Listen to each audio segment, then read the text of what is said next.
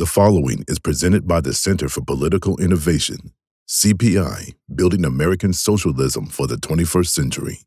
To learn more, visit cpiusa.org. But anyhow, folks, I actually wanted to use my opening remarks tonight. I was going to talk about Venezuela, and I am going to talk about Venezuela, but I'm going to use Venezuela to make a very important point. Because, you know, sometimes on these streams, we come up with little concepts, little notions that we give names to, right? One thing we've talked about is the Harrington light switch, right? Michael Harrington, the founder of Democratic Socialists of America, he was notorious for using a logical fallacy that I've called the Harrington light switch. And it goes like this. The idea is that, ultra-left people that run around and talk about overthrowing the government and sell newspapers about Trotsky and burn the American flag are crazy. So therefore, we should all become Democrats and reformists. Michael Harrington was notorious. He builds this either-or situation. It's very true that the Marxist groups in the United States are disconnected from the broad masses of people. That's very true. It is very true that most of the communist sects in the United States don't have a broad following among the masses. That's true. However, what's not true is to then say, therefore, click, you need to be, well, not this is Valentine Perez. You therefore need to be a reformist, right? And you need to, boil everything down to the most common denominator. You need to not question U.S. foreign policy.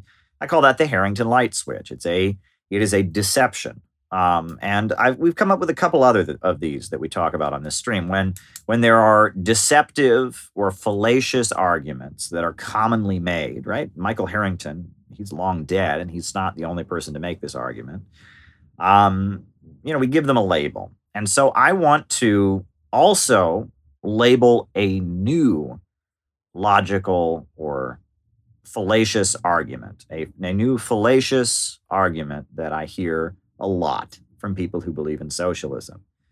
And that argument we will call the Vosh deception or the Vosh illusion. I think we'll call it the Vosh illusion, right? Because I debated Vosh. We had our debate about tankies. And one thing that I said to Vosh that made him he just got angry when I said it because he knows it's true.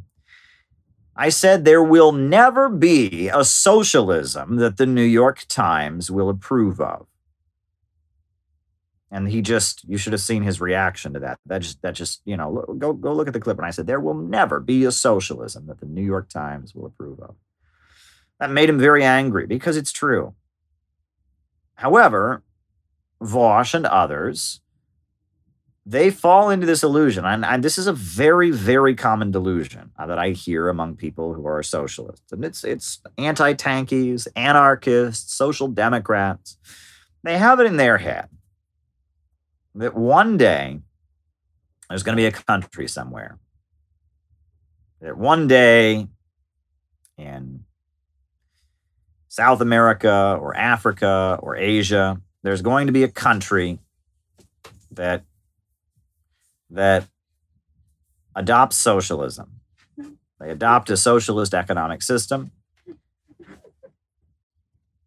And the New York Times and NPR, National Public Radio, and Fox News and MSNBC are going to go, wow, we may not agree with their economic system, but this is an upstanding country. They are practicing socialism by the book.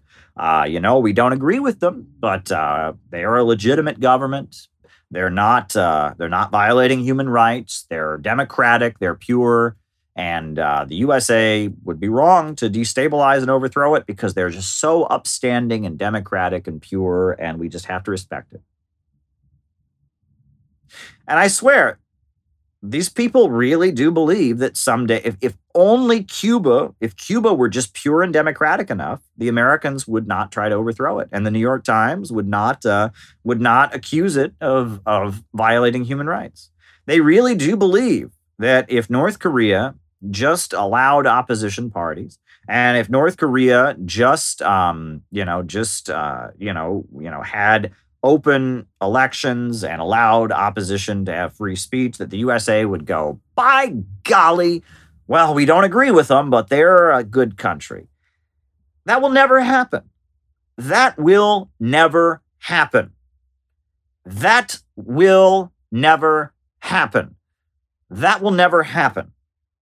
And the fact that you think it's going to happen is a very dangerous delusion. Venezuela is a great example of proof this will never happen. Hugo Chavez got elected in 1999, moved the country. They attempted to have a military coup against him before he'd even started moving the country towards socialism. After 2003, he started moving the country towards socialism, and immediately it was all over U.S. media that Hugo Chavez was a brutal dictator. Hugo Chavez was a brutal dictator. Now, I've been to Venezuela. In Venezuela, the opposition has seats all across the parliament. They have ads on television. They have demonstrations against the government all the time. They practically bend over backwards to accommodate the opposition. Furthermore, Venezuela has a highly transparent election system. The Carter Center, run by former U.S. President Jimmy Carter, said that Venezuela has one of the best and most transparent election systems in the world. But somehow, Venezuela is declared to be a brutal dictatorship. The whole world monitored those elections. The UN monitored them, the Carter Center, all these institutions. They said that Chavez was the winner of the elections. The opposition has ads on television. The opposition has candidates running for office. They have elected members of parliament. They have demonstrations in the streets. They have media outlets that support them. But somehow, Venezuela is a brutal dictatorship. Keep in mind, Venezuela does not have the death penalty. Did you know that? Venezuela doesn't even have the death penalty. But somehow, according to U.S. media, Venezuela is a brutal dictatorship. Why? Because it is. Because, and that's, if they can convince people that Venezuela is a brutal dictatorship, they can convince people that any country is a brutal dictatorship. The amount of freedom of speech, the amount of representation, the amount of electoral, participation and transparency and oversights. I'm sorry, Venezuela is not a dictatorship by any means. It is a very open society. It just so happens the people in this open society called Venezuela have voted for Hugo Chavez and Maduro, have voted for the United Socialist Party. And so the United States declares it to be a dictatorship. Why? Because, Evo Morales. Evo Morales, they said he was a dictator. Now, he won all the elections fair and square. Won all the elections fair and square. He was, very popular in the country. Opposition parties were everywhere. They had news outlets. And they still declared Evo Morales to be a dictator. Catch this one, Nicaragua. The Sandinistas, they led the revolution. Immediately, the USA began funding the Contras and imposing a civil war on Nicaragua. But then, in 1991, Nicaragua had an election. And the Sandinistas lost the election. And they stepped down from power. But yet, they were still dictators. They ran in the election. They had an election in 1991. They lost the election. But still, as they were leaving office, they were dictators. And then they got reelected in 2006, and they were dictators again. Daniel Ortega, he loses the election, and he's still a dictator.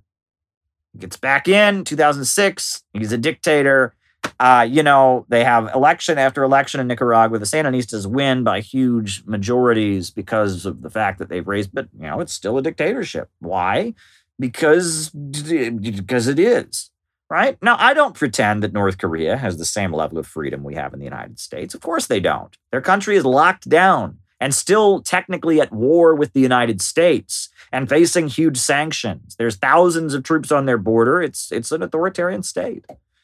China is very authoritarian, right? Vietnam, Cuba. I mean, these countries are fighting for their lives. And I'm not pretending that they have the same level of free speech. But if they did, it wouldn't matter. It wouldn't matter. If they did, U.S. media would still call them evil, brutal dictatorships. And then if you want any proof of that, go look at Venezuela. Go look at Bolivia. Go look at Nicaragua. Right? They joked that Pedro Castillo, like the day after he won the election, he was a dictator. Like, you cannot, there will never be a socialism the New York Times will approve of. And that's what Jabba the Vosh and all these anarchists don't understand. In their minds, if only Cuba would be more democratic and open, then the New York Times would just have to respect them. Wrong. It does not work that way. And if you can look at how blatantly they lie about Venezuela, how they say the elections are rigged when they ain't, how they claim that it's, this brutal authoritarian state when it doesn't even have the death penalty. Why should you believe what they say about China? Why should you believe what they say about Cuba? Why should you believe what they say about North Korea? Why? I mean, I'm sorry. If you can look at Venezuela and Nicaragua and Bolivia and if you can really look at the facts on the country, and then you compare what is said in U.S. media about these countries, it will become very apparent to you that truth does not matter to U.S. media. It does not matter, right? Doesn't matter. As long as these countries are moving towards socialism, it's an authoritarian, brutal, communist dictatorship. And that is how U.S. media works. And that's what these folks don't understand. They really do believe that somehow there will be a socialism someday the New York Times will approve of, that NPR won't do hit pieces on, that they won't accuse of mass genocide and murder. They really do believe this. They really believe in their hearts that somehow there will be a socialist government that their university professors will tell them it's okay to like, that mainstream media will tell them it's okay to like, that they won't have to swim against the current, they won't have to stand up and question authority. That's what they believe. These people really do believe that somehow there can be a socialism that they won't have to get any flack for defending. There'll be an easy socialism. There'll be a socialism that'll emerge, and it'll really be socialism, but U.S. media won't call them tankies for defending it. U.S. media won't call it a dictatorship. They really do believe this. They believe this, that somehow there will someday be a socialist or a communist society that will somehow be actually socialist and not be accused of all kinds of bad things in mainstream media. And as long as they hold on to that illusion, they're useless. I'm just being real with you. As long as they hold on to that illusion, they're useless. Because at the end of the day, if you accept what the voice of our enemy says about Venezuela, Cuba, and Nicaragua, about China, about Vietnam, about Korea, you accept what the enemy says. You're constantly trying to prove and win credibility in the eyes of the enemy. Internationally, pretty soon you're going to do that domestically. Right? It applies domestically as well. Right? If you're going to let yourself be programmed and brainwashed by American media when it comes to international issues, you might as well be programmed and brainwashed when it comes to domestic issues. And they are. And they are. I mean, and we see that, right? I mean, it's, Trump is a neo-Nazi. We're all going to die unless Joe Biden wins, and and if Joe Biden doesn't win, we're all going to be in death camps, and Kamala Harris is the savior. And no, I mean, you listen to the bread tube narrative. They do accept what mainstream media says when it comes to U.S. domestic stuff.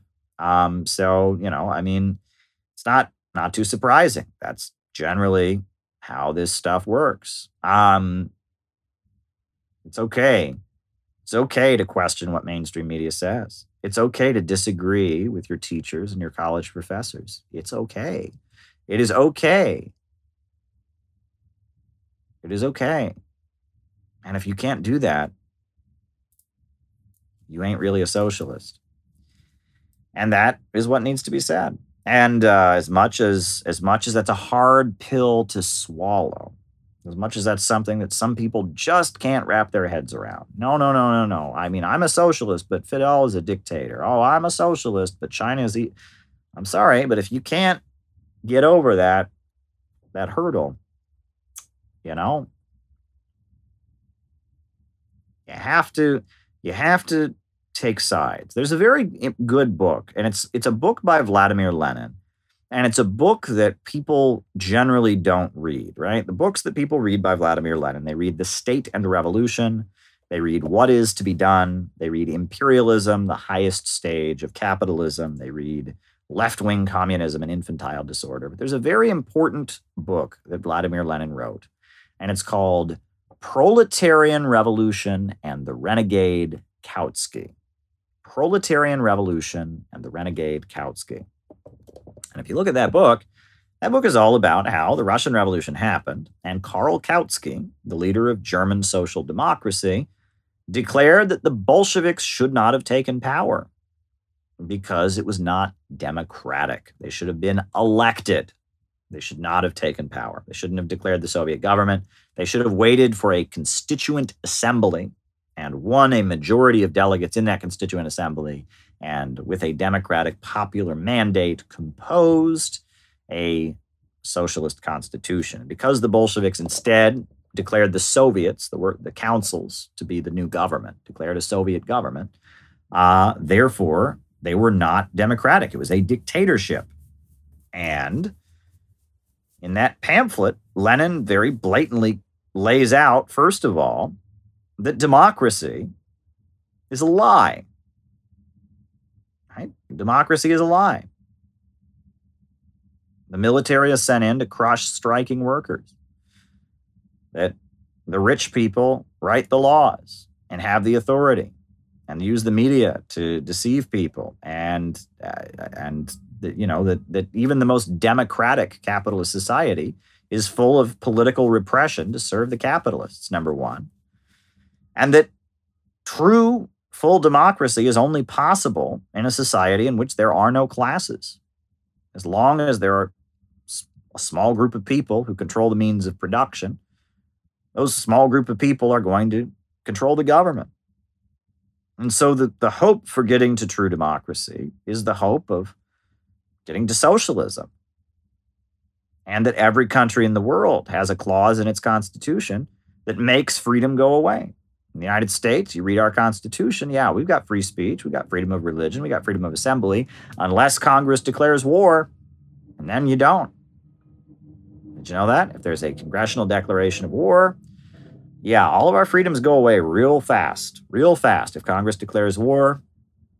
You think during World War II, when Congress declared war on the Nazis, you could have a pro-Nazi demonstration? No, because it was a state of war, and the U.S. Constitution made that clear. When they declare war, not when they invade, and they haven't had a congressional declaration of war since the Second World War. Right? It's all been police actions and interventions. But when they actually declare war in the United States, or when they actually declare a national emergency or martial law, under such circumstances, all your rights go away because it's an emergency, because the regime is under attack.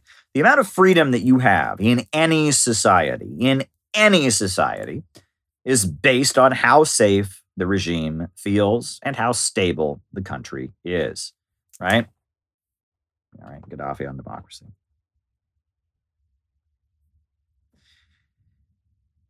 when the regime feels very safe and when society is very stable, you tend to have a lot of freedom. You can say what you want because society is very stable. And when society is unstable, and when the regime is facing the threat of being overthrown, then you don't. That's generally how it works. Why is it that no one in the world ever talked about human rights and the rights of man and freedom of assembly and freedom of speech and natural rights? Why did no one talk about that until like the 1400s in Europe? Why? Is that because people were evil until then? And then suddenly, magically, with the birth of John Locke, they became good? Of course not. It's because this is based on a level of economic development. Try establishing a society with the modern level of freedom and democratic rights in feudalism and the conditions of feudalism. In medieval Europe, in the Dark Ages, try saying, okay, everyone can think whatever they want, and everyone can just do whatever we want. We're going to elect the person who's in charge. It wouldn't work because people are starving. When people are desperate, might is right prevails and all of that. The reason that they invented feudalism was not because people were just evil and there was somebody up there. And this is what anarchists think, and it's really childish. They think there was some guy up there who was just like, I don't want people to be free. Mwahaha. How can I oppress them? And it's like, no. In order for society to function at that level of development with an agricultural economy, where you're farming, subsistence farming, basically, it was necessary for some people to be in charge of others. And it was necessary for people to believe that if they so much as questioned the religious authority, that they deserved to be burned at the stake, right? Freedom emerged when the level of economic development gave birth to a higher level of stability in society. And that higher level of stability in society enabled people to have more freedom. And that even applies to capitalist society. The level of freedom we have here in the United States has been increasing as the country has become more stable. Probably the height of freedom in the United States was the Warren Court of the U.S. Supreme Court. Right? Under the Warren Court, there was a very famous court ruling. I don't know if people have ever heard of it. I learned about it when I was a university student. Brandenburg versus Ohio. You ever heard of Brandenburg versus Ohio? It was a very famous Supreme Court case. Charles Brandenburg, who was the leader of the Ohio Ku Klux Klan, bought time on TV to give a speech. And so Charles Brandenburg, with the time that he paid for, got on TV and he said, I don't know what he sounded like. He was from Ohio. I mean, we think of the Ku Klux Klan as being Southern hillbillies, but he said something that probably sounded like this. He said, I want people to go and take acts of revengeance against elected officials who voted for the Civil Rights Act. He was arrested for that. Now, if I were Charles Brandenburg's lawyer, I would have argued that revengeance is not a word in the English language, so that clearly wasn't a threat. But that's not what happened. Charles Brandenburg was convicted in Ohio for criminal syndicalism, right? So they convicted him of the law they used to persecute the IWW, the syndicalists, like the Wobblies. But they charged him with criminal syndicalism, advocating violence. And he was charged with advocating political violence on television because he called for acts of revengeance against elected officials who supported the Civil Rights Act. So Charles Brandenburg, I think he had the ACLU backing him up. They went all the way to the Supreme Court. And the U.S. Supreme Court said that because Charles Brandenburg did not call for a specific criminal act, he did not specify what he wanted done. He didn't name a specific victim. He just gave this vague concept of revengeance, that was elected speech. And, I mean, I don't know any country in the world that's had that level of freedom where you can get on TV and call for acts of violence against elected officials, basically. But that's what the United States was in 1967, 68, 69. Um, that's not good law anymore.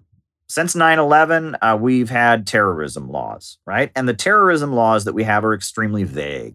Material aid to terrorism, promoting terror.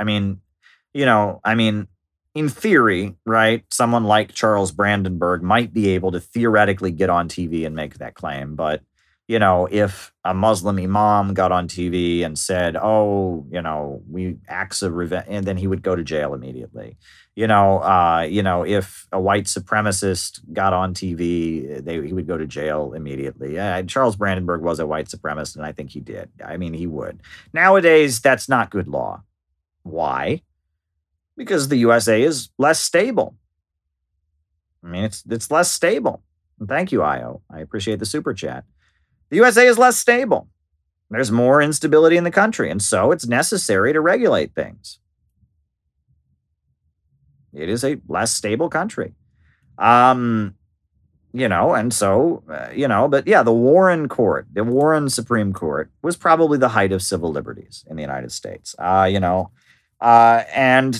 society had ever had that level of freedom before, but the USA had a booming economy at that point. And things have drastically changed. And now with their anti-terrorism laws, and now with the surveillance state, and the way that people get disappeared, they operated a black site. About Homan Square. Google Homan Square in Chicago. The Chicago police operated what they called a black site. What that was, so when you get arrested, this is interesting. You should know this, right? You hear black site. It sounds like something out of a horror movie or something, but it actually has a very technical meaning. Okay, so you should know what it is. So a black site is this, right? When you get arrested, you get handcuffed, and then they take you to jail. And it is public record that you are being held at that jail. You go from the arrest to the jail. But if you go to a black site, there's no record of where you are. No one can find you. Right? If you're in the jail, it's public record that you're in the jail. People will know that you're in the jail. People can find out if you're in the jail. But a black site is this weird purgatory between jail and arrest, where they arrest you and then you just kind of vanish. You just kind of vanish. And then 3 days later, you show up in the jail. And the Chicago police were doing this in Chicago. They were doing it to African Americans who were accused of being involved in gangs. They would get arrested, and they would be disappeared and taken to this place in Homan Square, and their families couldn't find them, and no one would know where they are. And they were handcuffed to the floor, and they were subject to conditions that people describe as torture. And then 3 days later, they'd be in jail, and they would be facing charges, or they'd be arraigned, or they'd be released. And then in 2012, yes, Red Illuminati, I'm getting to it. I know you were there. In 2012, they grabbed anti-NATO protesters, Occupy Wall Street protesters, including myself, went to Chicago in 2012 to protest against the NATO summit.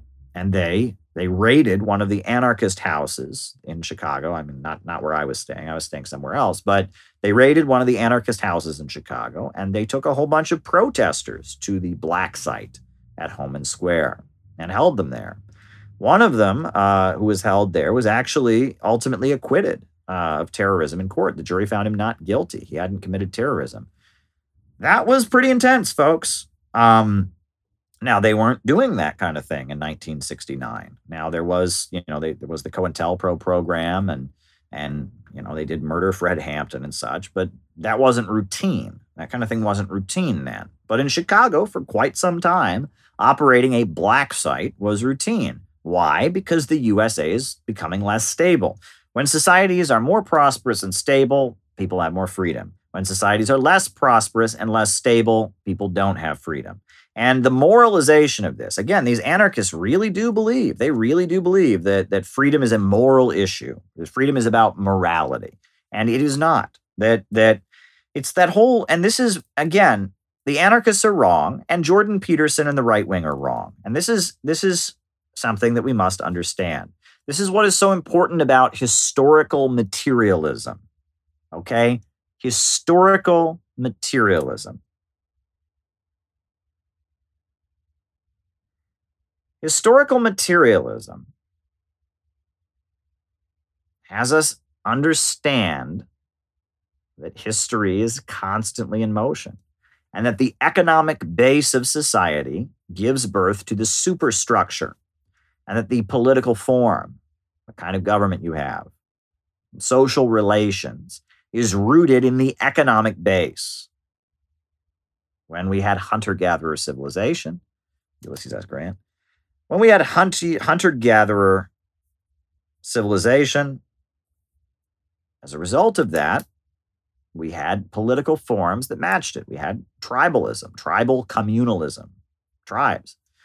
When we developed slavery in ancient Egypt, Mesopotamia, Greece, Rome, those were slave empires, slave societies. There were political forms that matched those societies. And when we moved to feudalism, there were political forms that matched feudalism. And now that we have capitalism, and thank you for the super chat, Andrew, I do appreciate it. Now that we have capitalism, we have political forms that match capitalism. And that's generally how these things work. And it's not an issue of moralizing the good society versus the bad society. No. It's the society that is prosperous enough and stable enough that it is enabled to have the luxury of having openness and such. And there's the society that is more authoritarian. And what Jordan Peterson doesn't understand is Jordan Peterson, he talks about the lobsters. The lobsters have hierarchy in their genes. Gaddafi, we're talking about Gaddafi. Lobsters, they have hierarchies. The lobsters do, and antidepressants work on lobsters. And so therefore hierarchies are just natural, And first of all, that's a ridiculous argument. It's a ridiculous argument for a couple reasons. Reason number one, it's ridiculous because that argument could be used to justify any hierarchy. Any hierarchy could be justified by that. Well, slavery is okay. Look, the lobsters, some lobsters are better than others, right? The Nazi government, Hitler being the dictator, the lobsters, you could use that argument to justify any hierarchy. At that point, you're saying all hierarchies are okay. You're not just saying that the ones that happen to exist are okay. You're saying that is an argument that would apply to everything. So that's the first thing. And the second point is, yes, the point he's making is that it is in the human's DNA to have the ability to function in society and create hierarchies. That is true. That is true. It is also in human DNA to run. Did you know that? It is in your DNA to run. Humans naturally have the ability to run. But do you run all day long? Because I sure don't. I run when I need to, when I decide to. I have the ability to run, but I don't run all the time. And that's when it comes to hierarchies. Human beings have the ability to create hierarchies. And in some instances, again, when you're having hunter-gatherer civilization, when you're in the conditions of primitive scarcity and subsistence farming, it may be beneficial to have hierarchies. But as society becomes more prosperous and more developed, and there's a level of greater abundance in society, the ability to loosen those hierarchies emerges, and the ability to have a better level of equality and more freedom emerges. And just because we have the ability to have hierarchies doesn't mean we have to, right? If the car had been invented and human beings still ran everywhere because that's just the way we do things, people would go, no, we can drive the car, right? That yes, when hierarchies are necessary, we have the ability to create them, but we also have the ability, as we get to a society that doesn't necessitate them, to move away from hierarchies. And this is what Peterson doesn't understand. And this is what anarchist types don't understand. Anarchist types say all hierarchy is evil. We must fight against it. It's a bad moral choice. Well, they're wrong. That's not materialism. Jordan Peterson says, well, hierarchies are just natural. The lobsters have them. Well, that's not materialism either. Materialism tells us that hierarchies and the nature of society and the state and social relations changes based on the economic base. That's how it works. I mean, occasionally someone will just send me a nasty super chat and, I ignore that. But for the most part, I answer them. But that was just someone throwing slime at me. But that's the point. That's the point. And that if you have historical materialism and the Marxist understanding called historical materialism, you can recognize why some societies are authoritarian, why some societies are not. You can recognize why throughout human history, no one had thought of human rights and freedom until the 1400s in Europe. You can recognize why socialist countries in different conditions, there you go. Believe in moral truths and moral truths and you can recognize why these things happen.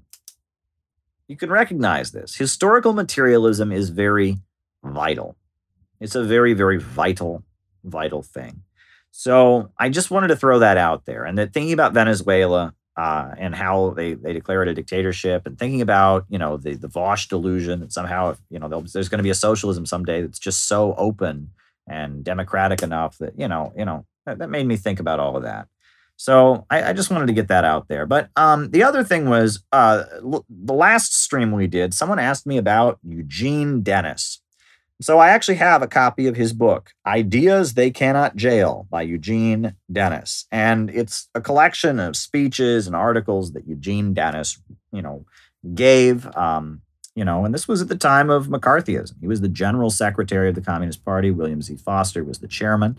And they put out this book, Ideas They Cannot Jail. They put this book out. Did I miss a super chat here? Let me go back. Let me roll it back. Soup USA and mutual aid and charity. All right. We can talk about that. Mutual aid and charity. I thought it might be interesting, since we talked about Eugene Dennis and his role in the history of the Communist Party. I thought it might be interesting to actually see if there might be something in the book that would be worth discussing. So I'm going to turn to. It's an interesting book. There's all kinds of stuff in here. I think there's a speech for Stalin's birthday in this book, but this section I want to read to you here. All right. This section here, I want to read to you something. So in 1948, and this kind of relates to what we were talking about.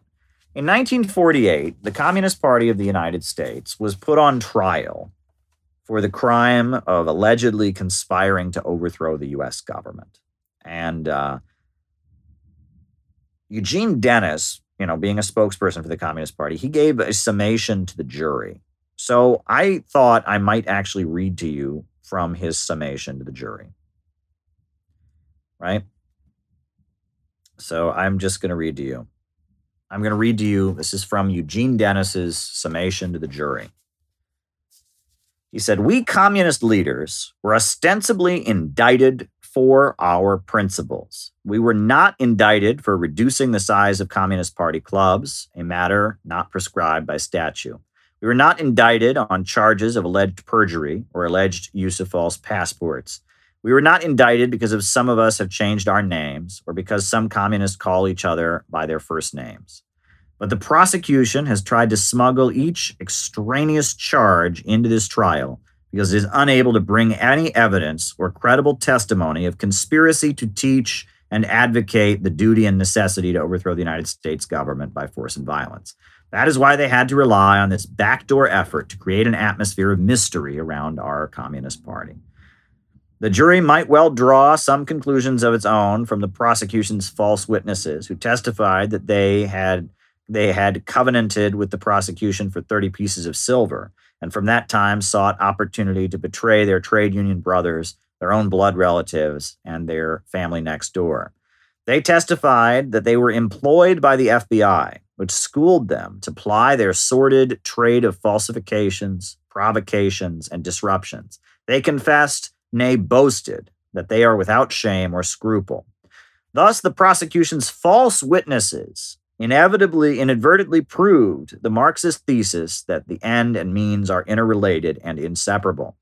They proved that the despicable conspiratorial methods adopted by the prosecution in its attempt to convict the defendants are as un-American as they are sinister.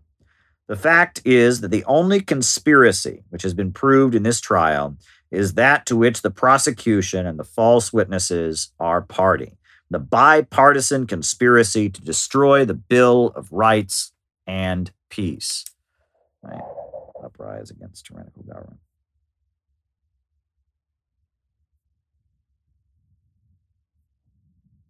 Wrote it down.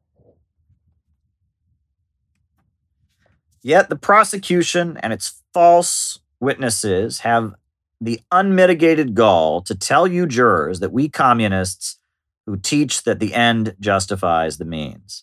It is true that some communists, concerned for their jobs, their liberty, and sometimes even their lives, do independently decide to conceal their names or otherwise exercise their constitutional right to maintain privacy with their political affiliations. This is no crime, but the jury should ask itself, what goes on in a country when such concealment becomes increasingly a necessity, not only for communists, but for non-communist progressives, trade unionists, and African Americans and professionals?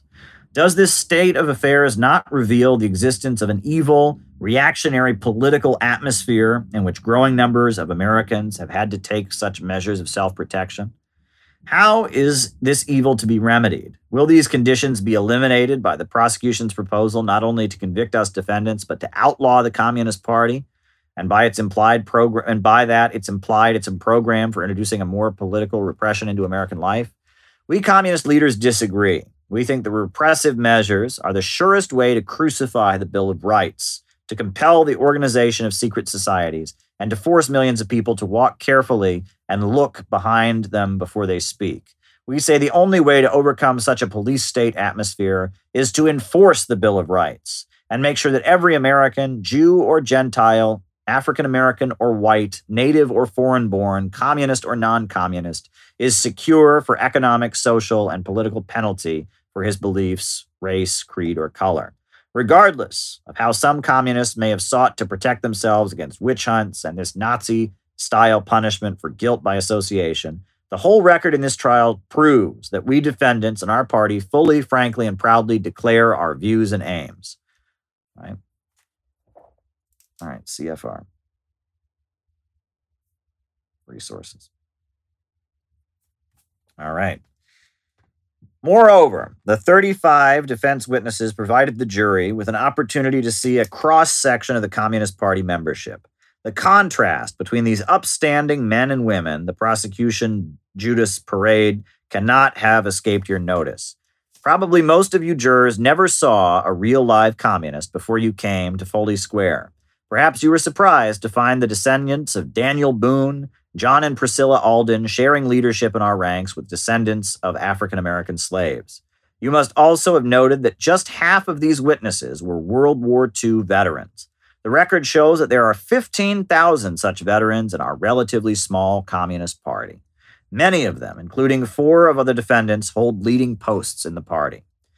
It cannot have escaped your notice that men and women, African American and white, and all national and religious origins and occupations, most of them workers and trade unionists, find their way to our Communist Party on the basis of their own experience and socialist convictions. That we distinguished and noble friends outside our ranks, and you jurors also learned, even though one of them, that great American Paul Robeson, was not able to do much more than say he knew the defendants and some of us as friends. One need not be either a communist or a communist sympathizer or a progressive or a trade unionist to recognize the difference between people with good or evil intent. One need not understand a single Marxist principle or agree with a single word ever written by Lenin to recognize the real conspiracy symbolized by the prosecution and its false witnesses, or to know that the defendants and the defense witnesses are women and men who are dedicated to serving the interests of the American people, African American and white, and seek to promote peace and democratic advance. Now let us go down to the prosecution's $64 question. Do any of the principles of Marxism-Leninism mean the duty and necessity to overthrow the United States government by force and violence? We defendants have proved that they do not. But what has the prosecution produced to substantiate its fabricated charge? Its main reliance is on what it refers to as the paraphernalia of conspiracy. This is what we plain-speaking communists call books. This is the classic literature of Marxism-Leninism, an indispensable part of modern mankind's knowledge, culture, scientific thought, and social advance. Before analyzing, if only in capsule form, the great liberating principles of scientific socialism dealt with in these classics, I would like to bring the jury's attention to several vital facts. Some of the classics, put into the evidence by the prosecution, have been circulating freely in this country for 10 years, some for 30 years, some for 50 years, some for over 100 years. The Communist Party has publicly promoted the publication, distribution, and study of most of them for 30 years, and not accepting 1944 and 1945 of the Communist Political Association. A special honor and symbol attached to these books, where the Marxist classics have been banned, free speech and free press have been banned, where they have been put on trial, men and women have been put in concentration camps without trial. Where these books have been burned, human beings have been consumed in crematoria. These books are a sort of barometer of the political climate. It is known to the jury and written on record of this trial that these very Marxist-Leninist books were returned to free circulation by the people of Germany, Italy, France, and Japan when American, British, and Soviet soldiers came to liberate these lands from the Nazi and Mikado tyranny. Strange as it may seem, these are the books which the communist leaders have been confronted with in this court. The prosecution does not even claim that we wrote them. It does not even say we defendants quoted from them. It says merely that somebody recommended them as an outline, as additional reading for future study. The prosecution professes to put in issue that we communist leaders understood these books to mean, but no body of thought, least of all scientific socialism, can possibly be tried in a court of law. No court or jury can determine what goes on inside of our heads or the beliefs of any of the defendants being tried. Nevertheless, we communist leaders have proved what the principles of Marxism-Leninism are and what they are not. What does the record reveal about the principles for which we are indicted? Do they, for example, include the principle of dog eat dog, of each for himself, and the devil take the hindmost? No, those are the principles of free enterprise and of the imperialist war makers. What are the Marxist-Leninist principles to which we 11 defendants proudly declare our adherence and which we endeavor to apply in the interests of our party and our country?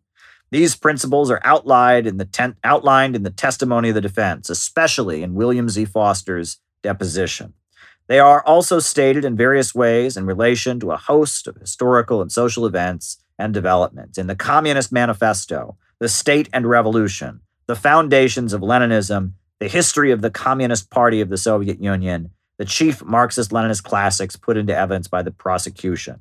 And the record establishes that the following principles of Marxism-Leninism. First, that the struggle between social classes, between exploiters and exploited, between capital and labor, has been and is the motor power, the moving force in the development of civilized society, regardless of the will or desires of men. Second, that the working class is the most progressive class in modern society. The class in league with the future, destined to rule the nation and free the peoples of the tyranny and oppression of vested capitalist interests from class and national oppression. Therefore, the working class is the grave digger of dying capitalism and the creator of a new society, socialism. Further, that neither evolutionary social progress nor revolutionary social change can be brought about by minorities, adventurous plots, or by palace revolutions. Basic social change, social revolution, can only be achieved when objective circumstances and the teaching of experience bring tens of millions of people to act together under the leadership of the working class in accordance with the majority will. Third, after the attainment of state power, the working class and its allies can maintain their rule only by establishing the dictatorship of the proletariat, and by using the power of the new working class state, then the only legal constitutional state power, to smash the old state machinery of the exploiters of the old capitalist minority and to crush their counter-revolutionary resistance. The dictatorship of the proletariat is a working class dictatorship against the exploiters. It is the rule of the majority of the people. It is democracy for the great masses of people. It must establish and consolidate socialism and will ultimately create a classless communist society. Fourth, that our Marxist-Leninist principles establish that some wars are just, liberating, and progressive and should be supported, while other wars are imperialist and reactionary, unjust, and should be opposed, whether waged by one's own government or some other government. Fifth, that there is a brotherhood of all working people, whose common historic aim and interest in peace, national freedom, and social progress unite them against their common enemies in the spirit of working class solidarity and internationalism. Sixth, that it is a principle of Marxism-Leninism that to fulfill its historic aim, the working class needs and creates a political party of a new type, a vanguard party, a party of socialism, which is guided by the science of Marxism-Leninism and champions the immediate and fundamental interests of the working class and all oppressed people. These Marxist-Leninist principles, set forth in the classics and in our testimony, sum up the fundamental truths distilled from American and world history and general working class experience. They are different from what the Wall Street Journal frankly and approvingly calls the jungle principle of the Atlantic Pact. They have nothing in common with the principles of, say, the DuPonts, or the Rockefellers, or John Foster Dulles, or John Rankin, or the National Association of Manufacturers, or the U.S. Chamber of Commerce. Strange as it may seem to the jury, the prosecution has never openly and directly challenged our forward-thinking and scientific Marxist-Leninist principles, for which ostensibly we communist leaders have been indicted. Nor has the prosecution dared to challenge openly the historic goal of the working class, the eventual socialist reorganization of American society, which we communist leaders advocate.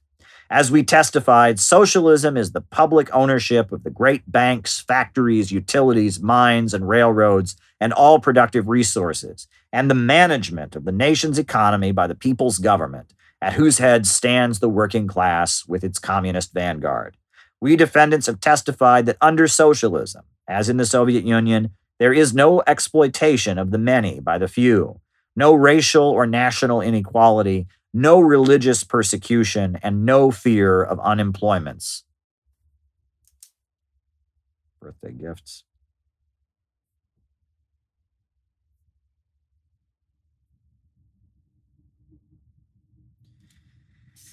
All right.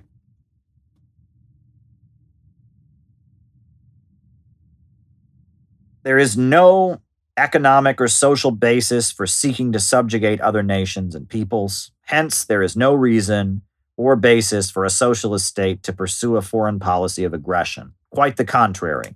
We have further testified in our earnest belief that the strengthening of socialism in the country, where it has been established in the USSR, and the attainment of socialism in all countries will forever end the threat of reaction, fascism, and war, and so open up new, boundless opportunities for humanity's well-being and social progress. Whether or not any of you jurors agree, even in a small part, with what the communist leaders believe about socialism is not an issue here. Just when the American people will decide they want socialism and how they will achieve it is a question for the majority of our fellow citizens, for the working people, and for the future. However, the prosecution has professed to pose before you jurors a hypothetical theoretical question, namely, do we defendants believe that the socialist reorganization of American society can ever, at any time or under any circumstances, be accomplished without the overthrow of the United States government by force and violence? In falsely answering this question, the prosecution has deliberately jumbled and sought to confuse the important difference between principles and ultimate aims on the one hand, and strategy and specific tactics required to apply these principles on the others. But as you learned from Foster's deposition and other defense evidence and testimony, we communist leaders teach and emphasize the realization of working class aims, the application of the principles of scientific socialism, necessitate the adoption of a definite strategy and flexible tactics in accordance with historic realities, in accord with time, place, and circumstances. Government Exhibit number 33, The Foundations of Leninism, deals extensively with this distinction in Chapter 7. What does this exhibit underscore in regard to what we Marxists mean by strategy and tactics? It tells us the real Marxists must first understand that they cannot accomplish their socialist aims by wishful thinking. They must study what is going on in each particular country and each historic period, and in each stage of a country's political life, including what's what in the working class movement. They must know what the grievances and aspirations that stir the millions of common people to action at each given time and place. They must know how to identify the main enemy of progress, the danger to peace, at each particular stage of events. They must shape their policies and set their course in accord with objective reality and the will of the majority of the workers and the common people. That is why we defendants teach Marxist-Leninist strategy.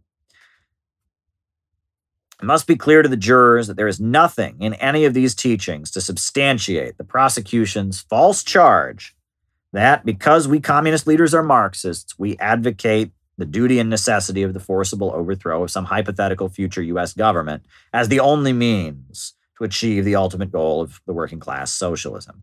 How has the prosecution tried to prop up its monstrous, fantastical charge? It has parroted the undeniable fact that this is the law of inevitable proletarian revolution. The prosecution has borrowed a leaf from Hitler's Mein Kampf in an effort to make it appear that this law says socialism cannot be peacefully achieved, and that we communist leaders have a blueprint for when and how to bring about the forcible overthrow of the government. The law of inevitable proletarian revolution was and is a basic social law. It exists independent of the intent of defendants, any other Marxists, or the atomic fission, just as atomic fission exists independent of the will of nuclear physicists. This law of social change and revolution says socialism will ultimately be established in every country, but it does not say when or how.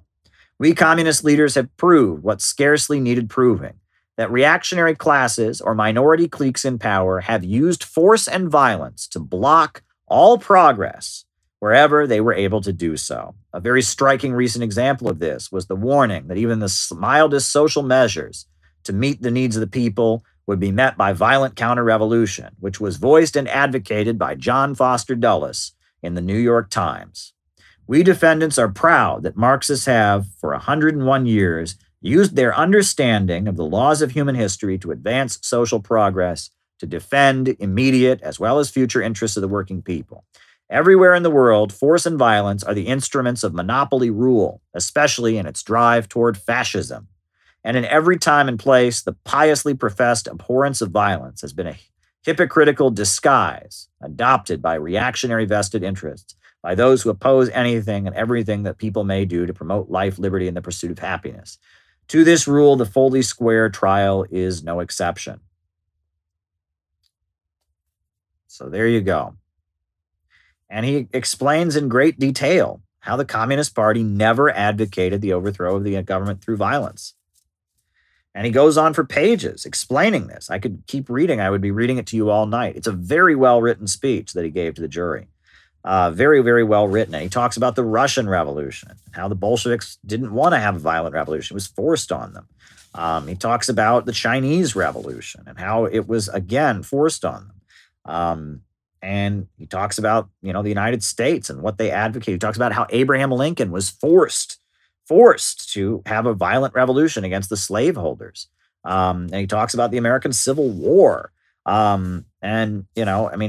talks about early American Marxists, and he talks about everything. And he quotes from Stalin, and he quotes, this is like really some intense stuff. He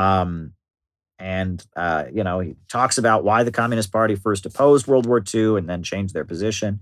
And how the Communist Party's position on World War II changed. And this is, if you really want, you have to understand that, that in the 1930s,